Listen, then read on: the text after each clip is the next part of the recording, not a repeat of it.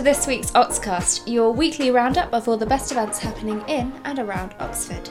Today's date is Wednesday the 9th of November, and this week Michael gets a bit arty.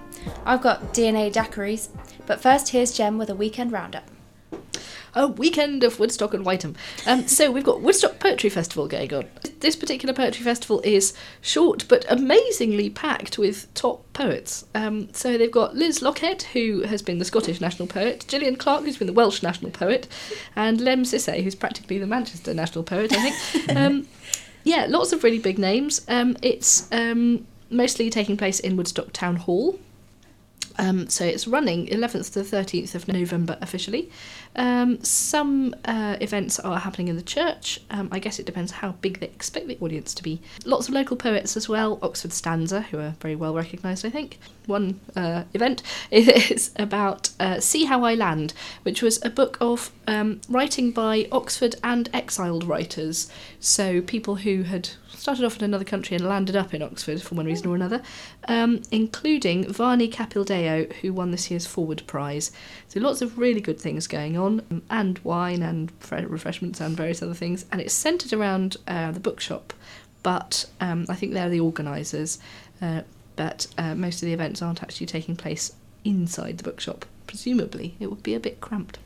There are tickets for £60 if you want to go to all events, but individual events are either free up to about £10-ish, so it depends. But yeah, lots of really interesting stuff. And they're finishing off with a good old Irish sing-song with Bernard O'Donoghue and Tom Paulin, who are regularly doing stuff in Oxford, and I think they take charge of all the James Joyce celebrations, don't they? So they're good names. So the 11th of November is when it's really centred, a really packed day. I urge everyone to go along. Whether or not you think you like poetry, I think you'll come away enjoying yourself. If you love fireworks, didn't get enough of them last weekend, we have found for you 2 events on this weekend, late fireworks, one at Whiteham and one at Risinghurst. They're both Saturday, November the 12th. Whiteham, gates open at 5pm and the fireworks start at 6:30, £5, under 14s free, but you must have an adult with you. There's a live band and a barbecue and a licensed bar and other exciting stuff, and that's taking place around Whiteham Village Hall, so it's the big cricket pitch there, I think. Parish fireworks in Risinghurst, again Risinghurst Community Centre, so it's actually in the green that's next to that. That's on Kiln Lane. And gates open 5:30, bonfire 6:45, fireworks 7:15. Very modestly priced this one, adults £3, if you're 5 to 16 or £2, under 5s go free, if you're feeling brave and like loud noises. And there's a fun fair at that one as well. So, yeah, lots more bangs to come. Catch up. And if you fancy chatting away with your family in ancient languages, you might like to go to the Latin for Families class. This is actually a year-long course happening every Sunday, and it's at the Iris Classic Centre, which is at Cheney School. Latin for Families Iris Project. Yeah, I think it's 11 till 12 every Sunday. They've actually designed this as a course that you go to the whole year of, so they are building on the knowledge week by week. But it only started in the middle of October. So if you want to see if they'll accept you at this point, and happy to catch up with your Alves and your Salves, then email info@irisproject.org.uk. And you can join in with that. I wish I'd learnt Latin. Really? Yeah. It would have been useful in history. Yeah. Mainly because historians insert random Latin phrases in the middle of sentences and you don't understand what hell's Presumably going on. it's vital if you're a lawyer as well. Yes. Half of the I think it's also useful if you want to speak something like Spanish. If you've done Latin, Spanish comes quite easily. But Or if you're just a wordy person. yeah. And I'd love to see where things came from, which I really love to see where things came from. And just Latin, I think I was in one of the last few years in my school who could actually learn Latin. Cool. It disappeared shortly after.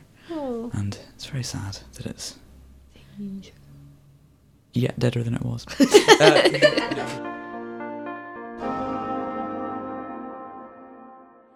So this next event isn't particularly fixed within one category. It's sort of a sciencey, boozy event, which is the best of both things, I think.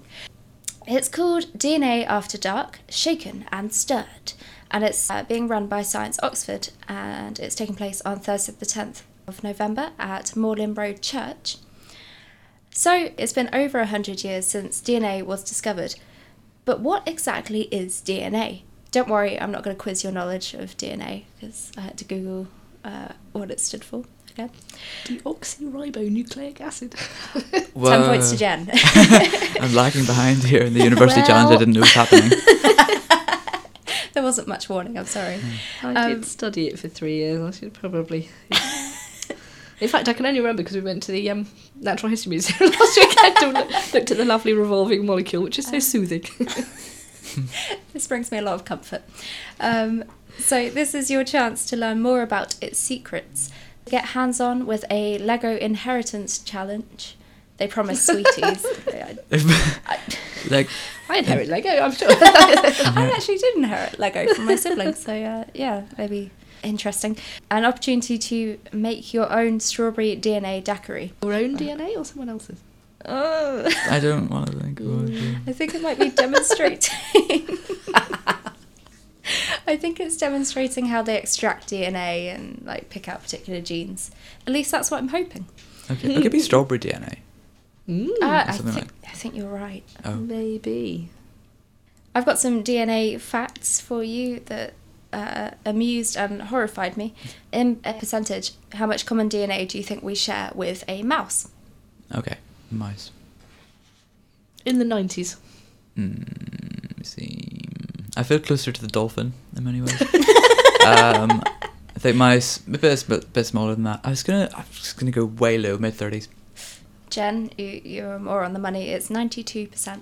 Yeesh. How about cabbage? I'm gonna go way low on this, mid-30s.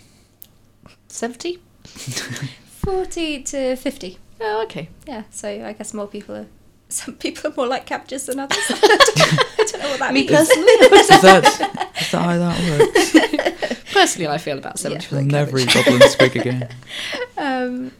Another interesting sort of wordy fact is all life forms have DNA, but the only animal with DNA in its name is the echidna. Bizarre. And my favourite and the most horrifying. Thankfully, men have lost the DNA code that once made human penises spiny. I'm so pleased that Tracy got it. Did they have it once? Yes. Oh, okay. Yeah, it's a horrific thought. Well, there's a thought. Yep. I'll leave you on that. So that's DNA After Dark, Shaken and Stirred, which is at Moorland Road Church on Thursday the 10th at 7 p.m. £9 for adults, £6 for concessions, and it's suitable for ages 16 plus.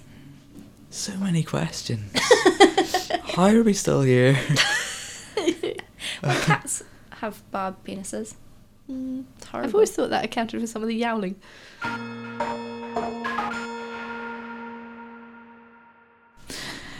So resolutely, to heighten the tone again, we come to the artiest part of the podcast, and Modern Art Oxford, which has been celebrating 50 years as a major force in the art world, has been running a series of exhibitions called Kaleidoscope this year, and the final rotation, as it were, of the Kaleidoscope is entitled The Vanished Reality. Good name. Yeah, isn't it? Nice? And that's opening formally this Friday, the 11th of November. Kaleidoscope has been bringing together the work of international artists and big names like Yoko Ono and Marina Abramovic to examine subjects from perceptions of time to globalization, consumerism, cultural identity and memory. And the unifying theme of this final rotation is exploring systems of display in art that reveal power dynamics at work in wider society. Ooh. They're kind of speaking about a reality beyond themselves. Okay, so artists from different generations are using lots of different materials and forms. So I get to discover lots of new things here because these are creators I'm not very familiar with. So we have Marcel Brudters. That's a guess at the pronunciation. Belgian. Started off life as a poet until the age of 40. He was a poet and then turned to the visual arts. So he had a kind of poetic sensibility and sense of humour that govern what he did. So for his first solo exhibition, he encased unsold copies of his poetry in plaster and turned them into sculpture. Behold, there they are, inaccessible. Please look at them. And used the history of poetry in other ways. So in early life, his friend Magritte, yes, the real Magritte, gave him a copy of poet Mallarmé's A Throw of the Dice Will Never Abolish Chance. Heard of it? I don't have one in my collection. Which was strongly referenced in a later Bruters exhibition, where he showed 12 aluminium plates based on the poem's idiosyncratic layout, with Mallarmé's words redacted with black censor bars. You see, in this case, good ideas, but they actually look good and are visually pleasing, as well as just, oh, that's a great idea. Can see that it's art now. So it should be fun to peruse. Another guy, the artist Hans Haacke. When the artist Hans Haacke is asked to submit a proposal for the statue to occupy the 4th plinth in Trafalgar Square, yeah, he was. He thought it was a bit of a joke, but that he would never be accepted. But in the end, he made a huge sculpture of a horse skeleton cast in bronze, which had a digital display ribbon tied around its foreleg, which would kind of live stream this London Stock Exchange. Prices would be going round on it. And, you can read that in a number of ways. But yes, the relationships between money, art, privilege and power, it being in Trafalgar Square, are all involved there. So that was a Boris-backed project. Well done, Boris. We've had a mention of cultural appropriation in recent times, but not in every area of art is appropriation a dirty word. So Louise Lawler from Bronxville, New York, has been described as an appropriation artist and has a look at the sort of private lives of artworks, so where they were made or where they were stored and the relationships they've had with particular places, rather than just here is the contextless artwork. She's a sort of art stalker. In a way, I guess so. An art gawker.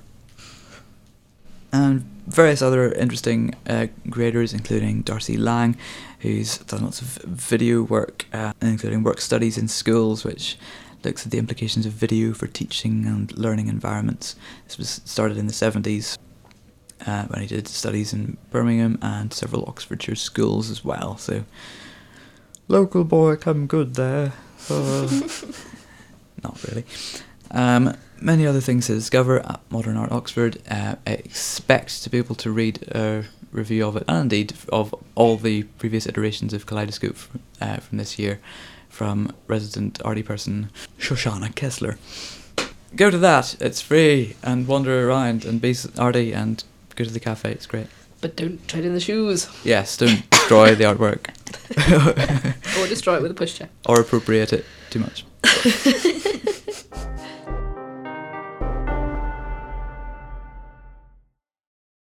Well, I see your Modern Art Oxford 50 years, and I raise you Oxford Operatic Society 70 years. Oh, goodness. 70 years of operising Oxford. And this year they're doing Oliver. Oliver. Dickens' terrible story of social inequality made considerably more fun. Lionel Bart's songs. True. Shall I say that again? No, you. So that's on at the Playhouse. That's starting on Monday the 14th, running through to Saturday, 7:30 every night, plus a Saturday matinee at 2:30, and tickets are £11.50 to £21. If you fancy something sooner, another comic opera.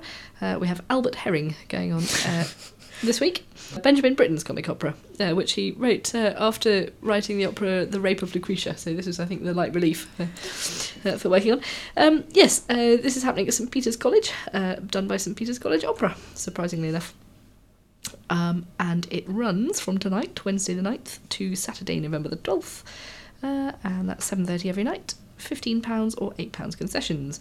Albert Herring's story is about a virginal grocer's assistant in a village where all of the women are too impure to be the May Queen. Someone suggests he should be the May King, but he's rather unhappy about this and he gets teased considerably. Until his drink is spiked and he takes the £25 prize money for being a May King and runs rampage. Oh, Albert. This is what peer pressure can do. It is.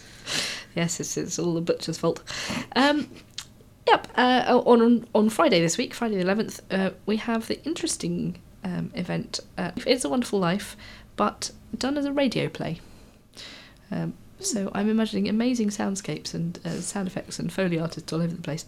This is happening at Lime Walk Methodist Church in Headington, Friday the 11th, 7:30, and Saturday 2 p.m. and 7:30, and it's £7 for tickets. Are they going to be doing it live?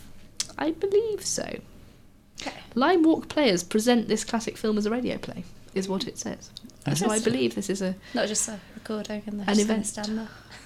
I hope so. Well, I don't know. Perhaps the whole event. This is a performance art where I press play. I don't know. I think we'll have to go along and see. Yeah. Well, it's really fun seeing kind of behind the scenes, even if it's a sort of projected behind the scenes and you're actually in the scene. Mm. Yes, I'm not sure whether there's something to see with old-fashioned microphones and scripts and which, of course, we're gathered around right now. Of course. Basically, record it directly onto wax cylinder and then hope that somehow the digital transfer and works. And then melted.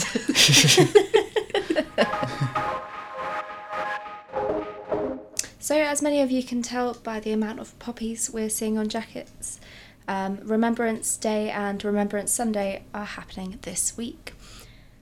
If you'd like to do a bit more than simply watch the Queen Lear wreath in London, why not head to the Oxford at War Roadshow 1914 to 1918, which is happening this Saturday at the IT Services at number 13 on the Banbury Road. So this is a chance to share family memories or artefacts and local history and record them for future generations. So you can meet up with experts on World War I and bring along your own family's artefacts. Don't worry, they won't take them away, they just record them, take photos of them, and then those records are then put online and accessible to all, which is fantastic. Cool. It's a bit like the Antiques Roadshow, but just for World War I. So they encourage you to bring along trench art, bayonets, letters, photos, stories, or just come along for the films and exhibitions and a chance to chat about the First World War. Also, it's worth mentioning that this doesn't necessarily just mean soldiers' stories, but also stories from other members of the family. So if your great-grandfather was a child at the time, then why not share any stories you have from him?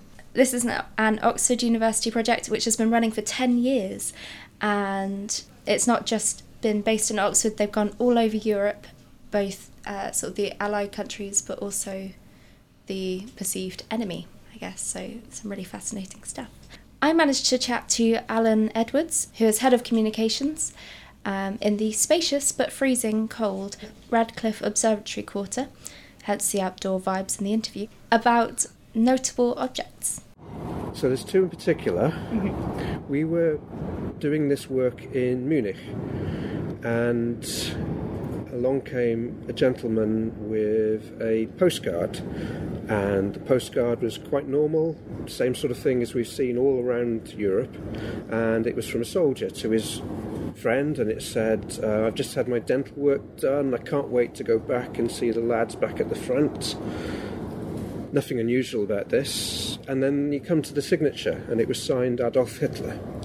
So that was quite incredible for us to hold something completely ordinary, but from such an extraordinary person. Mm. But this isn't really about the great and the good. This is about real people, the general public.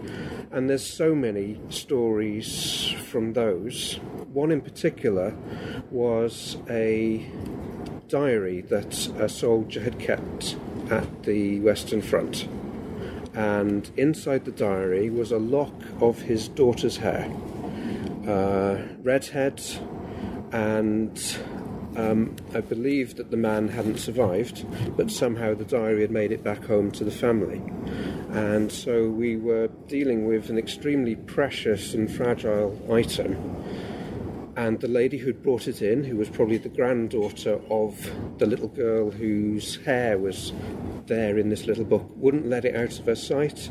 Yeah. And we were very happy for her to come along with us and stand there whilst we took these photographs. Yeah. And that was just one of those days that make you really stop and think. Listen to the Oxcast Extra to hear about Alan's personal links with the First World War, other ways to get involved, and why Alan wears a poppy. There's loads more information available at www.oxfordatwar.uk, not .co.uk. It's very important. Okay. So you can see all the resources that have already been uploaded. It's fantastic. And finally, if you have a great desire to go to the cinema, I've got a couple of choices for you, maybe depending on your tastes. Pick one or the other. So earlier we were talking about the joys of learning Latin recreationally, but have you ever learned a language as if your life depended on it? Even as if the future and continuation of the human race depended on it? Well, I haven't. But Amy Adams has played someone who has. Okay. Are you suggesting we all learn Finnish and move to Finland? This is the way to it. That's one possible reading of what I just said. So, amazing sci-fi Arrival is about to arrive in cinemas, including the Phoenix and the Odeon. Tomorrow, it's Thursday, and in it, the linguist gets to be the hero. Hooray! So it's from the director of Sicario, again featuring someone at the top of their profession, enlisted by the US military. Familiar. So this time, spacecraft have entered the atmosphere and are looming ominously like huge slices of Terry's chocolate orange. It's kind of what they look like, but good. And they're just sitting there, and in attempts to communicate with them, we have to figure out what they're here for and what they want. So what they want is the central question. Do you think it's going to please all the linguists? Or do you think it's going to be one of those things where all the linguists write angry letters to the Times saying they're doing it wrong, like with the scything and Poldark? Oh, maybe so. Why were they complaining? Oh, the scything was all wrong. The serious scythers were very cross. Gosh. Oh. I think they were missing the point of that scene. Poldark was giving scything a bad name, apparently, as well as all the other things he may have been doing. Amateur. Well, hopefully they'll have done a bit more research in the case of Arrival. I imagine their budget's a bit bigger. I imagine their budget is a bit bigger. Their budget is also probably a lot bigger than something like Doctor Who, but as in something like Doctor Who, usually scary things happen and terrifying things happen, and then it's someone's job to work out the motives of the scary thing and realise that they're maybe not They're exactly so actually just scary being after friendly. They just like after you. all.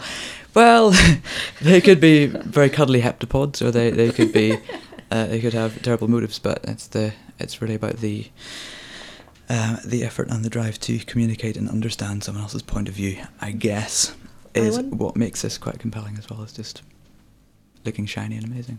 I wonder if the budget of the film is also larger than the budget of most linguistics departments of most universities. Whether Probably. single-handedly they've contributed to... I have a good mind to write a letter myself now. You've convinced me. So I'll definitely be going to see it, and it's open from tomorrow. And something else that's appearing, probably only for one day actually, but is new dimensions to the word epic. Napoleon's coming. I can't take any more egotistical men right Any now. more invasions? No, we need a new European hero, don't we? It's not something new. It's not the Spielberg TV series that was talked about a while ago, but it's the cinematic originals from 1927. Wow. This is very old, but which has been being restored for several decades now. They've been waiting until the digital technology is just right. So this is a French film. It's written and directed by Abel Gance, and it's his depiction of the rise. It's the early years of Napoleon Bonaparte, and technically it's really groundbreaking. I mean, lots of the techniques that we see, from one film to the next nowadays that were kind of unheard of then, appear in it. So in times when most shots were just like static frames through which the actors moved like a theatre stage, here we've got handheld camera shots and fluid motion instead of the static shots, fast cutting, underwater camera, split screen. Wow. That's cool. So there's like it's probably not really a spoiler, but at the end where it happens in triptych, and there are like 3 separate scenes all in one screen. I imagine a It's handheld in- camera then took about 4 men. I can't imagine, or just some kind of worried horse. Force-held camera.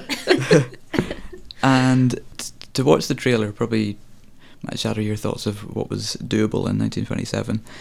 So its signature visual style is made up of these very inky blacks and lush tinting. So it's not.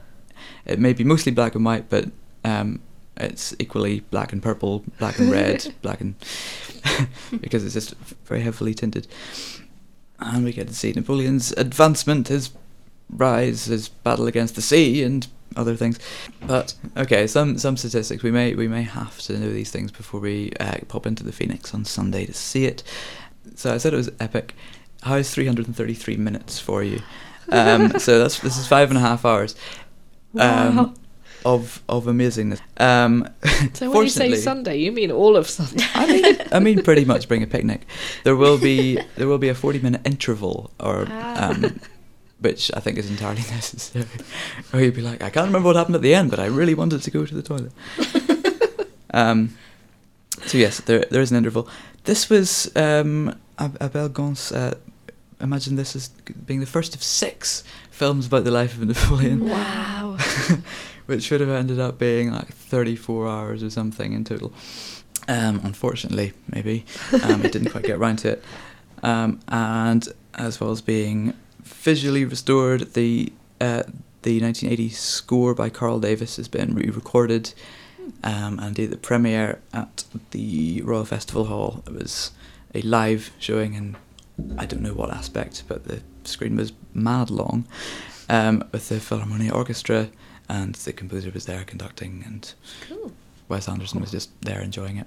Don't know why I mentioned it.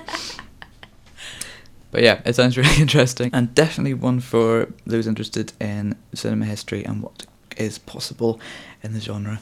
It's a Sunday from 1 p.m. at the Phoenix. As ever, you can see full cinema listings and indeed all event listings on our website. As well as Katie's full interview with Alan Edwards of the Oxford at War Roadshow. And don't forget to follow us. We're on social media at Daily Info Oxford, or at least you can search for us on Facebook using that. And subscribe to the podcast to get it to your device every week. You can find us on iTunes.